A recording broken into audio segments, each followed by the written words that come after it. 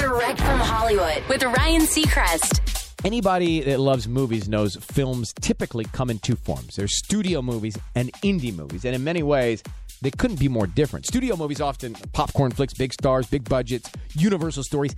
Indie flicks are often made on skin-tight budgets with lesser-known actors and push boundaries. But director Christopher Nolan defies that. Many of the actors who've worked with him says his huge studio movies like Dark Knight or Tenet feel like an indie movie on set, despite the big budgets.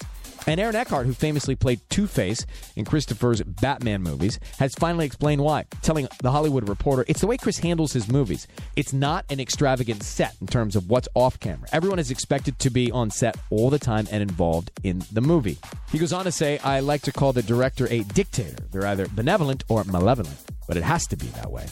Wonder is out now. That's Direct from Hollywood.